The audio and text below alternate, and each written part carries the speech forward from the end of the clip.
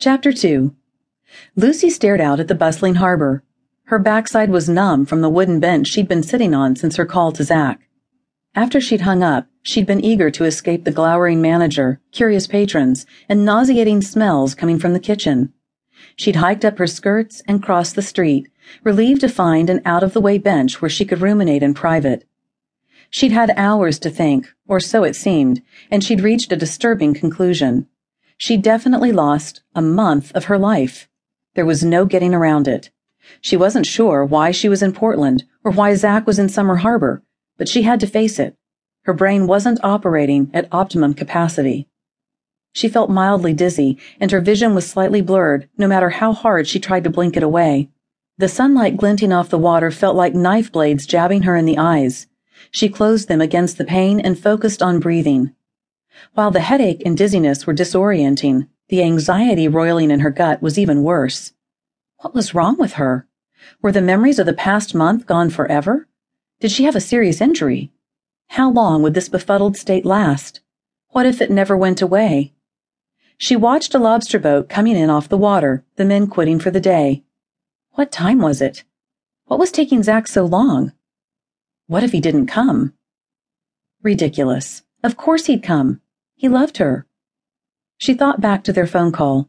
The sound of his voice, his Mainer accent, had been so reassuring, the dropped R's as familiar as the sound of waves rolling ashore. Lobster, Saturday, chowder. She frowned, the memory of the call digging in deeper. The conversation was fuzzy. He'd seemed out of sorts, but she couldn't remember exactly what he'd said. What if she had a brain injury? She was going to have to go to the hospital. She just knew it. Anxiety swelled inside. She was suddenly 8 years old and sitting alone by her mother's hospital bed. A machine beeped quietly, keeping track of her heartbeats, until it stopped altogether. Lucy's heart pounded at the memory, making her headache worse. The hospital felt like death, smelled like death, but she would have to go. You won't die, Lucy. What is the matter with you? She didn't have the time or mental capacity to answer that question. And why could she remember something that happened 16 years ago when she couldn't remember putting on her wedding gown only hours ago? Lucy? She turned to the deep timbre of Zach's voice. Her heart soared at the sight of his familiar face. His strong masculine features, the sharp turn of his jaw. She knew every curve and angle by heart.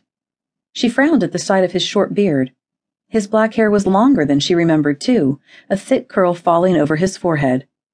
Shaking the confusion, she jumped up and took a step toward him, eager for the safety of his arms. But the world tilted, and she stumbled sideways on the walkway. Zach sped to her side, catching her by the elbows. What are you doing? She winced at the gruffness in his voice. Her grip tightened on his forearms. She blinked away the dizziness and stared into his gray eyes, wishing she could see more clearly. He felt stiff and sounded cold, not at all like her Zach. Zach, I'm so glad to see you. Will you take me home, please? Just sit down for now. He eased her back until she hit the bench, letting go as soon as she was seated. She looked down at the dress, clutching the frothy material. Their wedding day was ruined, completely ruined, after all that work. Sudden tears clogged her throat, filled her eyes. You weren't supposed to see me yet. Not until she came down the aisle. There was supposed to be awestruck wonder on his face. It was a bride's rite, for gosh sakes. She'd wanted the altar lights on just to be sure she caught a glimpse of his expression. She frowned at the thought. The chapel was in Summer Harbor, and she was in Portland. It was all so confusing. She rubbed her temple.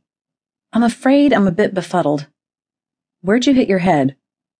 In the ladies' room. She gestured over her shoulder. At the diner. The floor was wet, and I guess I just slipped. I mean, where on your head? Oh, here. She took his hand and placed it gently on the lump. He pressed his lips together. You've got a good-sized lump going. Were you knocked unconscious? I don't know. I think so. Maybe? She couldn't even remember that. He withdrew his hand, and she immediately missed the comfort of his fingers. Why wasn't he touching her, holding her? She needed comfort, daggone it.